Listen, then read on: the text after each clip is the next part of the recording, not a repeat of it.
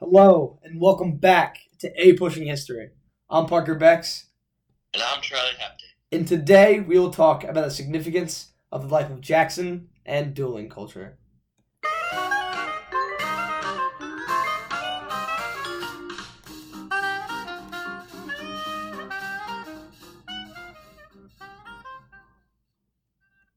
Alright, let's start with the War of 1812 with the Americans and the British.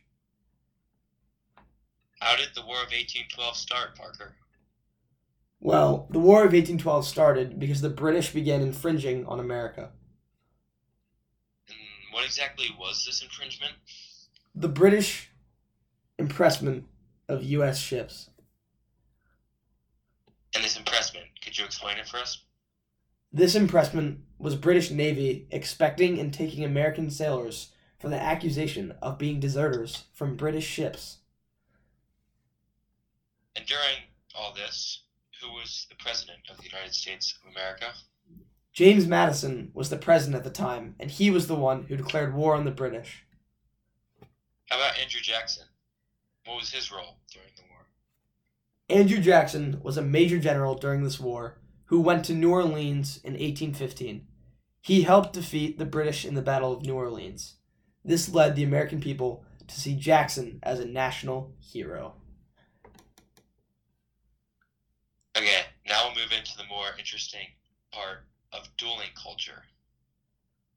What was a duel in this age, Parker? In normal duels, one person, or a party, would elect another person or party to fight.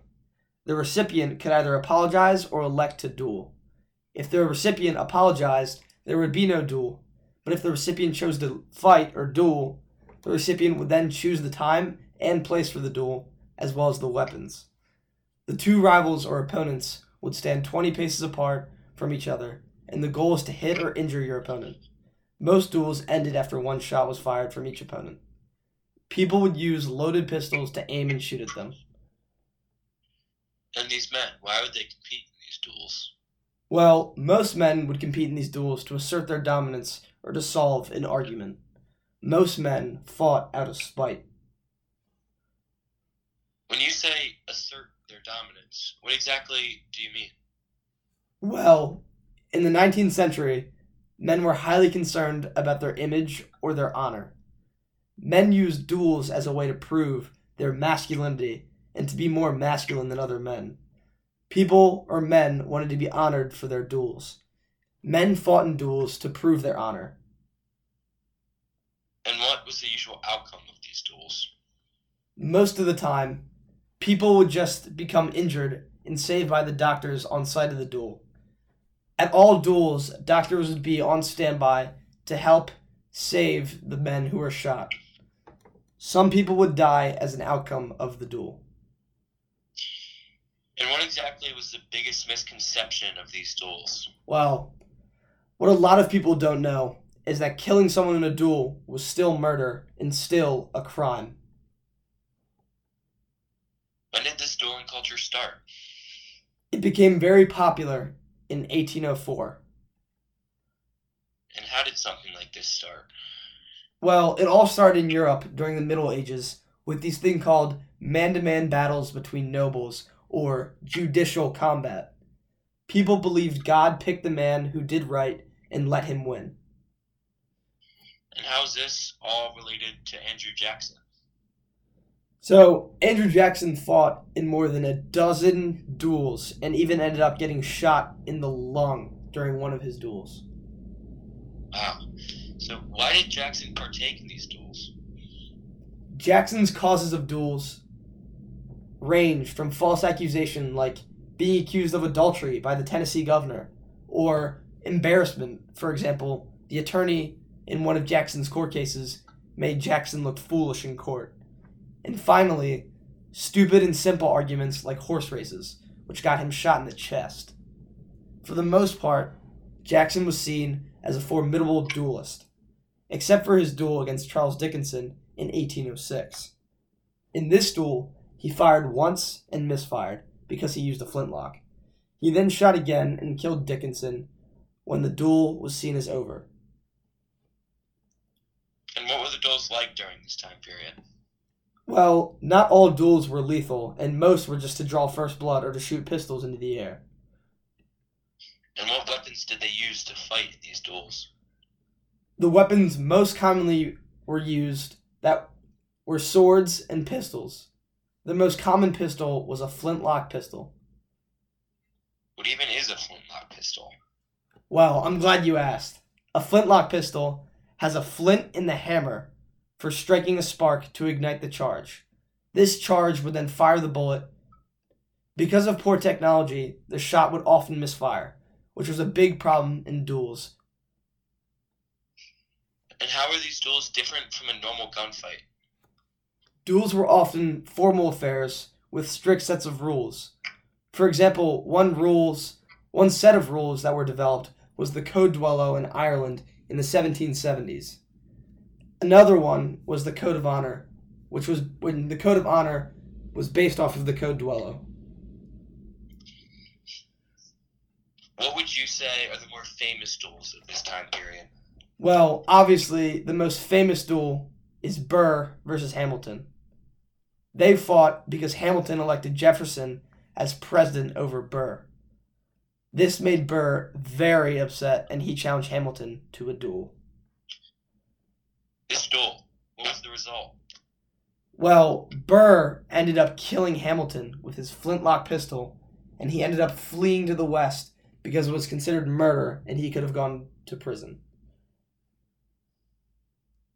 What would you say is the next most famous duel? Another one would probably have to be Stephen Decatur versus James Barron. Decatur was the youngest naval captain in U.S. history and was a hero during the First and Second Barbary Wars. James Barron blamed Decatur for his 5-year suspension, and in the duel, Decatur ended up dying. What happened to this dueling culture? Dueling dissolved because too much tragedy was developed, especially after Hamilton died, and the government didn't let it continue. In fact, Benjamin Franklin and George Washington were very against dueling. All right, Charlie, I gotta ask, would you ever do a duel? Of course not. If you were to kill the person, it is still murder, and I could also never hold a grudge against another person that required me to shoot an actual bullet at them. What about you, Parker? Would you ever partake in a duel? Let me think about that. I mean, of course I would compete in a duel. I mean, competing in a duel is the best way to prove one man's masculinity and honor. Yes, although I do understand how bad killing someone is.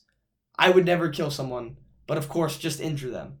And also, I would never challenge someone to a duel, but if someone challenged me, I could never back down from that. I guess that's one way to look at it.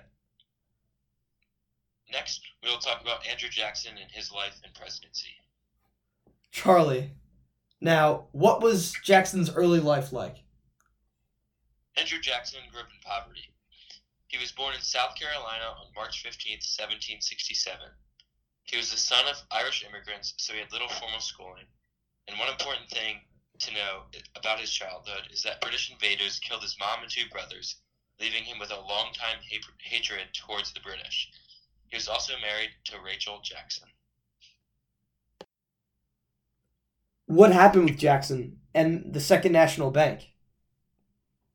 Jackson's first message to Congress was that the Second National Bank was unconstitutional, but the bank bill still passed in the House of Congress. Jackson ends up using his power as president to veto the bill. Wow, okay. Can you give us a primary source about this wonderful topic? Of course I can. There's a writing to Congress after vetoing the recharter of the Second National Bank for it was unconstitutional that says, "A bank of the United States is in many respects convenient for the government and useful to the people. Entertaining this opinion, and deeply impressed with the belief that some of the powers and privileges possessed by the existing bank are unauthorized by the Constitution, subversive of the rights of the states, and dangerous to the liberties of the people." Could you explain this for us, for the people listening? Well, Andrew Jackson thinks that this bank would be good for the people of the states.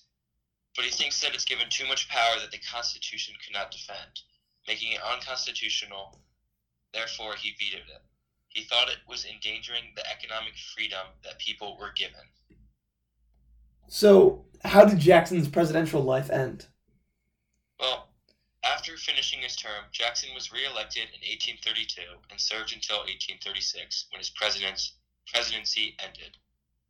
All right, well, that's all we got today. Thank you for listening to episode 6 of A Pushing History. Goodbye from myself, Parker Becks. Myself, Charlie Hepton.